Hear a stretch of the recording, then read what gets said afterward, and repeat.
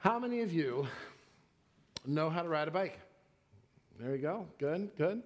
And how many of you, when you started riding a bike, had the training wheels on it? Raise your hand, training wheels. Can you remember the time that you were taught to ride without training wheels? And it could have been a grandparent, could have been a neighbor, an older sibling, could have been a parent. For me, it was a parent. And it was fun. It was my dad. And dad is always, my mom will kill me for saying this. Dad is always, was way more patient in teaching us things like that. I try, fast forward to learning how to drive, much rather learn how to drive with my father than my mom, because my mom had the imaginary brake that just didn't stop the car, but it caused anxiety in everybody, where my dad was like, so you ran a red light. You understand that, right? So my dad was the one that taught me how to ride a bike and without training wheels. And if you remember, it's such a great image. And it'll be a great image for us today, because today we learn in the book of Acts at chapter 3, as we were going through the book of Acts, the training wheels come off a little bit for our church. And so when you're learning how to ride that bike, you have your parent typically behind you holding on to the seat, right? And they kind of run along with you, and you're feeling out the mechanics now of this two-wheeler instead of something that had the training wheels to help you not fall. But then eventually, what has to happen? The parent has to kind of let go, right? Now, your parent doesn't go away, at least mine didn't. He kind of let me go and let me ride, but he was still behind me. Like, he was still jogging along, and he was still shouting things and giving instructions so that I wouldn't fall over. But I had to feel it. I have to feel the weight distribution. I have to feel what it's like to ride it. I have to feel what it's like to fall, to fail, get back on it again. And yet, he's running right alongside me until I'm ready to go.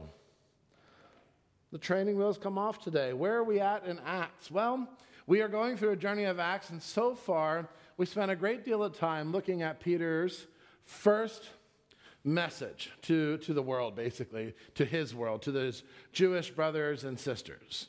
And in that first message, 3,000 people get added to the number of the gathering of people who are coming to profess a faith in the Lord. And what Peter laid down is he laid down, this is the gospel. This is who Jesus is. This is who he isn't. And that you have now an opportunity to respond to that, to repent, to realize your old way of thinking was wrong, and to change your mind and your heart and confess him as Lord. And then when you do that, then you get baptized, and after you get baptized, the whole Holy Spirit, the full power of the Holy Spirit will come upon you, and you're ready to rock and roll. That was his message, and people responded. And then last week we looked at, okay, so now we've got this gathering of folks. What did they do? What did they value? How did they organize themselves? And we saw that this was a gathering of people that were fully devoted to the teachings of the apostles and to the breaking of bread, to the fellowship, and to the prayers. And that fully devoted meaning that they're immovable, they're steadfast holding on to these things, and that they were filled with the awe of the signs and wonders that the apostles were doing. And I said that all piece, A-W-E, not A-L-L, that all piece is the thing that really fueled, I think, this whole thing. That is that key part in their soul that allowed them to posture themselves with devotion was that they were fully expectant to God to do just amazing things and to surprise them and to catch them off guard and for them to be like, this is God, this is the Lord, and more people coming in. And so now as we turn to Acts chapter 3, it's the church without training wheels in action. And we see the apostles live out in real time, two of them, practicing what they preached. And it's I think it's done with impressive skill on the author Luke who wrote Acts. I think he purposefully puts this story first as an example of what this gathering of people, this fellowship, are going to be about. And we see, in so doing, what we'll see today is a parallel between the journey of the church here at its first days, its first moments, to Jesus' early ministry. There is a direct parallel between the two. Both of these accounts, what Jesus starts off to do and what the church starts off to do, begin in the same manner, in the same way. And I think it's, I think it's really interesting. Last night I was like, this is interesting, and I was struggling with, better ways to explain it. But what I began to see is if the church and Christ are parallel to each other in terms of their ministry and what they are doing, we can begin to understand things that we can possibly expect there to be crowds of people who are captivated by what we're teaching. Jesus attracted crowds. And he taught them, and we could do the same as the church. But we could also expect at the same time that when you do that, you begin to start a ruckus. You begin to start, messing in people's cornflakes there, and then things start kind of happening, and Jesus began to get persecuted. Well, we know the church gets persecuted too. We understand that has happened, and it continues to happen. But we also know that when Jesus was fully persecuted, died on the cross for our sins, it glorified God and it glorified his name, and it launches the church. The 12 apostles get it, and they receive the Holy Spirit, and we start this movement on. And the same with the church. When it's persecuted, more and more people will begin to be added. There are churches, underground churches today in the world that are seeing a great reformation because they are under such duress, and yet people are coming and hearing the gospel. Why? It's because folks are showing how devoted they are to the teaching. That's all that they can hold on to. It's real in their life. And others want to see and be a part of it, even though persecution is happening. And so we run these great parallels between what Christ is doing and what the church is doing. We see it real, we see it rooted and fully devoted in the lives of the people. Because this is not a country club that we're running. This is a church. This is a lifestyle. This is a rhythm change. You may hear me say that often, that this should change our rhythms. And I use the marching band metaphor and how we lockstep and follow with the drum major and march in step with them. Being a part of Christ's family, being a Christ follower, and then being together in fellowship with one another needs to change how we walk and how we have a rhythm in life. Because this is his church. And today we will see this is what it looks like to love and serve the God we're devoted to. This is what it looks like to love and serve the God we are devoted to. So y'all ready? Let's do this. Now this is a simple passage. Very, very simple passage. At the very least, what I could have done was come up here, had you open up to Acts chapter 3, which you're going to do in just a second, read it to you and say, so this is it.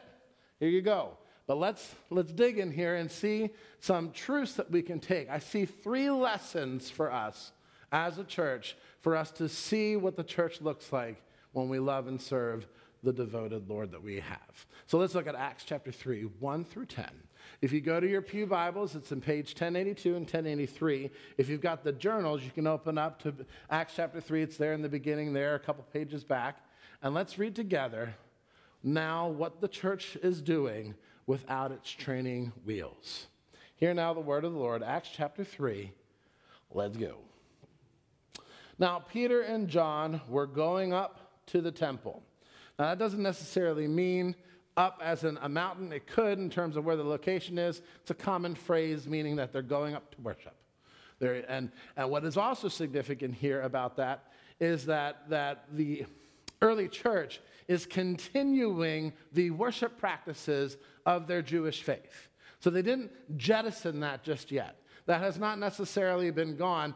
I don't know if it ever really gets jettisoned. I think, and even for us as Christians today, it's the Old Testament is still foundational in what we are springboarding the New Testament off of, right?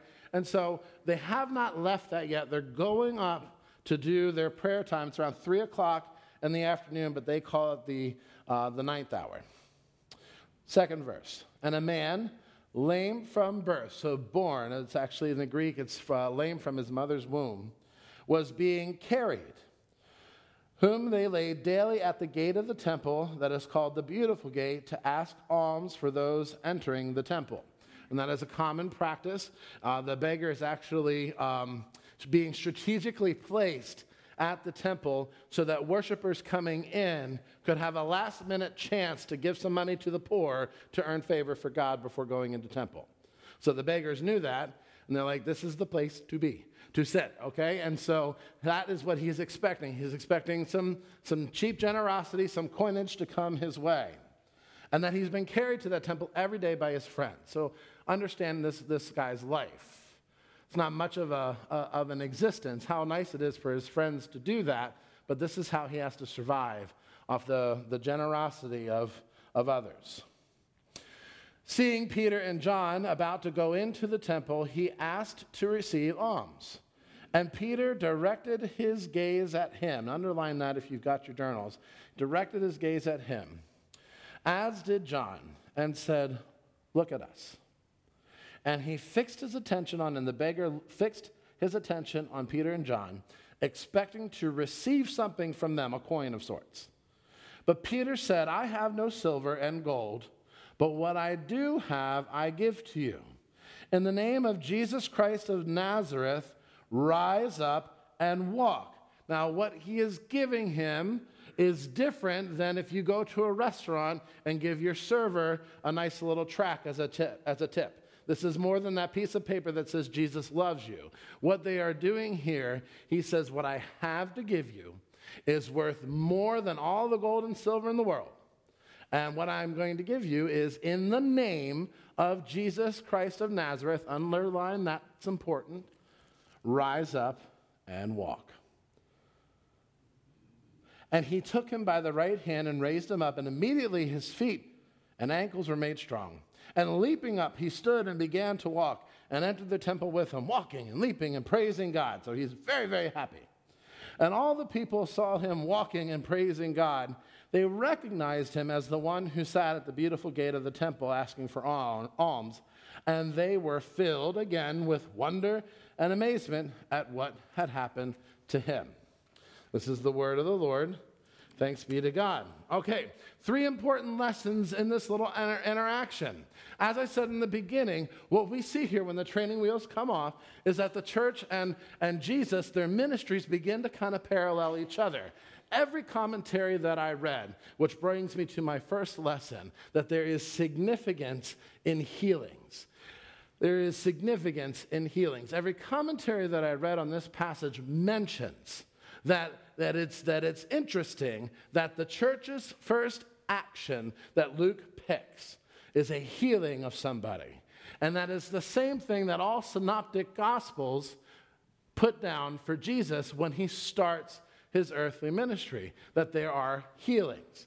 If you go to the Gospel of Matthew 4:23, I've put it up there for you, it says this, and he went throughout all Galilee, teaching in their synagogues and proclaiming the gospel of the kingdom, healing every disease and every affliction among the people. And then Matthew goes immediately then into chapter 5. If anyone knows what starts chapter 5 in Matthew, shout it out. The Beatitudes, very good.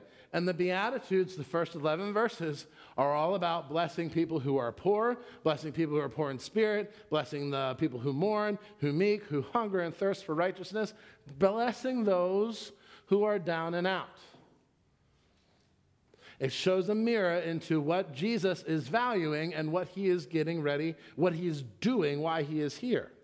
Then Mark and Luke, they don't have the Beatitudes necessarily, but what they do have, I think Luke has the Beatitudes roughly, but Mark and Luke, when they include the healing, their healings, it's the healing of the unclean man, a man who has a demon in him and comes, and both Mark and Luke record that this demon-possessed man looks at Jesus and says, I know who you are.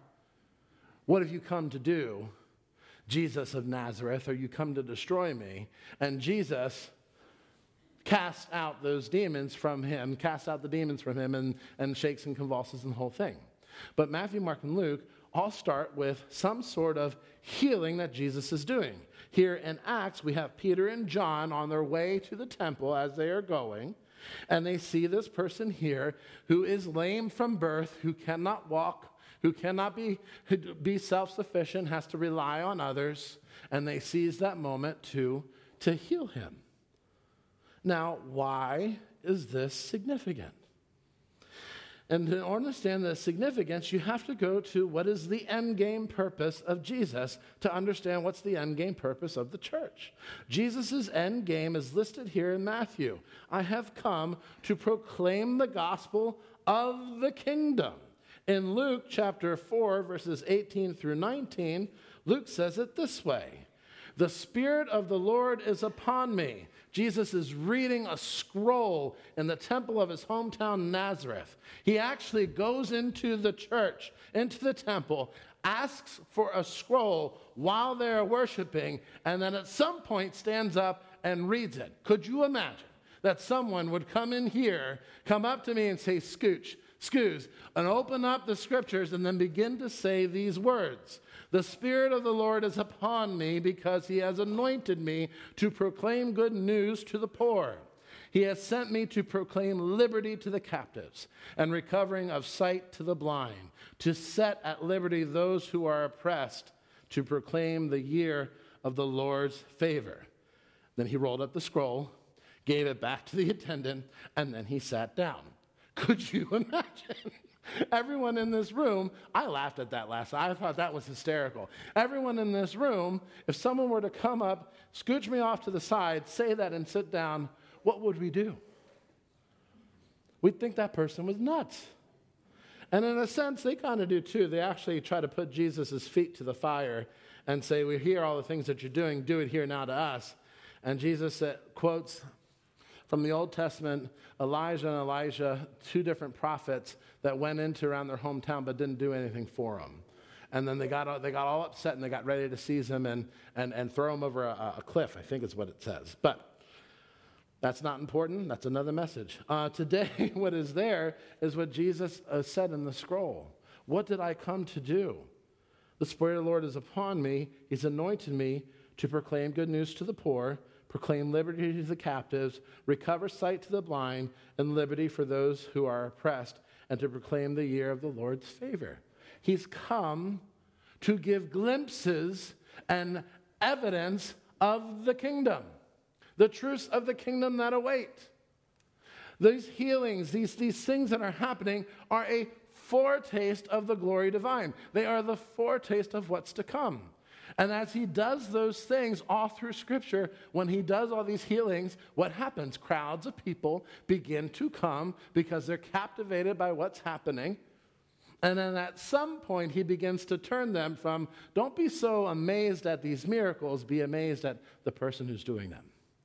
Because if you follow me and have faith in me, you can come to my Father's house, the kingdom that awaits, where there is perfect healing, where there is no illnesses, where there are no chains that will hold you, where there are nothing that's going to oppress you, where there's nothing that's going to afflict you. You're just getting a foretaste of that as the kingdom is drawing near, but you can have it all in full if you follow me and have faith in me. Well, the church is now getting ready to do the same thing, are they not? They have this healing here, and everyone is being captivated by the signs and the wonders of the apostles.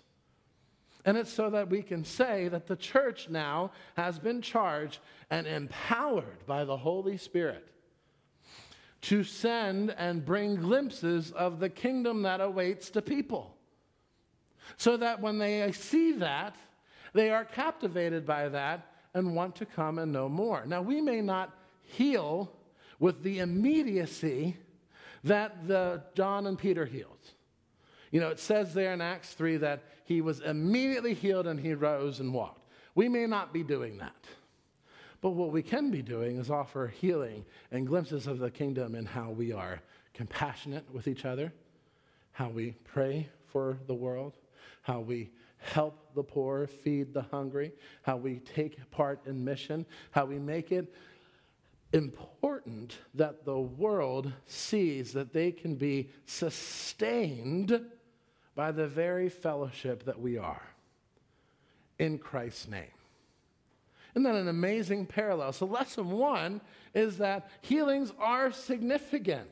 Sometimes we want to write them off as like, well, they don't happen anymore, depending on what camp you're in about the gifts of the Holy Spirit. I don't really care at the moment. But I mean, but these healings are important. And whether or not that the healings that John and Peter just did that was so immediate are happening present day, I know what is happening present day is the opportunity to love on the poor, to feed the hungry, to help the meek, to have beatitude eyes for this world. Lesson number 1, there is significance in healing. There is significance in healing. Now look here, let's go a little bit closer here. Look at how Peter directs his attention to the beggar. I'm going to go into my second lesson, which is don't overlook people. So the first lesson is there's importance in healings. The second lesson is don't overlook people. So what does it say here? It says here in Acts chapter 3, listen everyone, I'm going to go totally off script too, so we don't know where we're going to go, but I just feel the Spirit on this one. Look at chapter 3. It says that Peter directed his gaze at him. He sees him for who he is. That word in the Greek, to direct your gaze, it's one word. It almost means to truly see to the soul of the person. He truly sees this beggar. And that same word is used when Peter is around the charcoal fire while Jesus is being tried, and people are asking him, weren't you with him? And the Gospel of Luke, who likes this word, says that this woman looked directly at Peter and saw him for who he truly is. Now Peter, who is now the apostle full of the Holy Spirit, is able to see this beggar for who he truly is. He turns his gaze upon him. This guy has been at this gate daily. It is quite possible that Peter and John have ran into him before and did not pay attention, but today, for some reason, by God's nudging, their eyes fall upon this beggar. They hear his need, and they look directly to his soul. And they lift his eyes up and they say, look at us. Look at us. And then they say, in the name of Jesus Christ of Nazareth, rise up and walk. They didn't. I love the fact that they're on their way to worship. Because if you're like me, when you're on the way to worship, and worship is also a dual thing for me because it's also my occupation. But as I'm on my way here, I don't know if I'm having eyes for everything that's going on around me, to look for people who are in need, to look for people who need help. Yesterday, we had a funeral for Warren Powell, and his son told a story about how they were on the road in the snow. And they were coming up, and they realized that it was treacherous. They stopped their car. They got out of it. Warren said, let's get out. Let's help people make the turn. Can you believe that?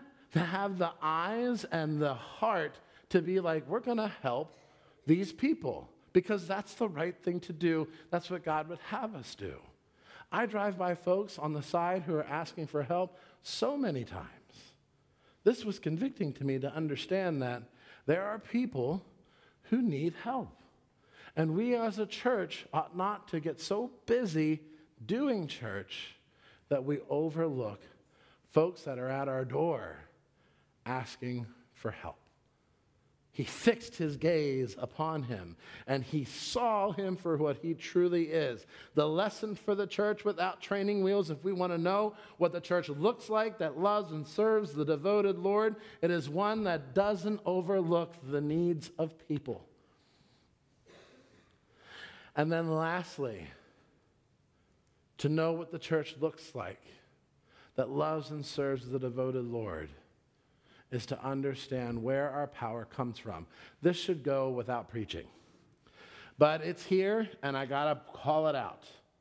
Peter says, in the name of Jesus Christ of Nazareth, rise up and walk. In the name of Jesus of Nazareth, rise up and walk. In Jewish culture, names are important. And the name is not just any other name. The name has the person's very character and essence in it. And so when Peter says in the name of Jesus Christ of Nazareth, he is not just saying, hey, Jesus, help me out.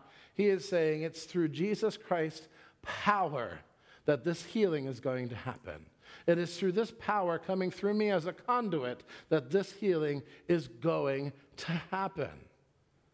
And why that is significant is that further on down this passage, we get into Peter's second message to the people, which will be next week, so I won't go into it too much. But here again, a healing has happened, something supernatural. It's caused a ruckus, and people have gathered around in awe and want to see more. And the leaders of the temple are beginning to think this whole little Christ movement is getting to be too much. And we need to squash that down.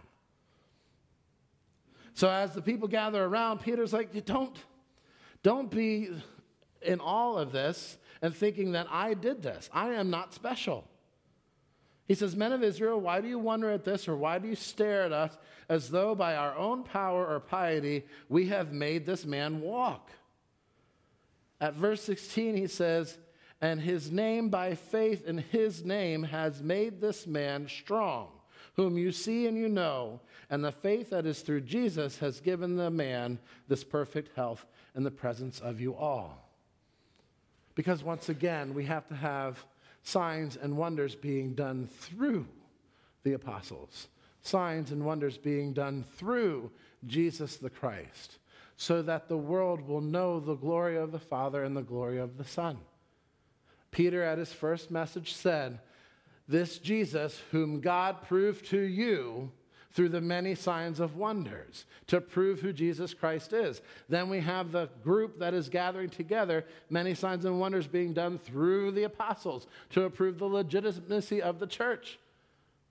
And now here Peter and John are healing and once again saying, it is not us that are doing this, it is in the name of Jesus, the Christ of Nazareth, where this power has come through. And so the lessons for us as a church, with the training wheels now coming off, so that we can actually begin to ride as a church, and may experience some failures and may experience some persecution and bumps along the way, but the things to remember to call back so we can feel our weight and feel our distribution is to understand these things, that healings are very, very significant. And when we do those things, when we pray and when we serve the poor and when we help people in their afflictions, we bring them to an awareness of the kingdom that awaits them.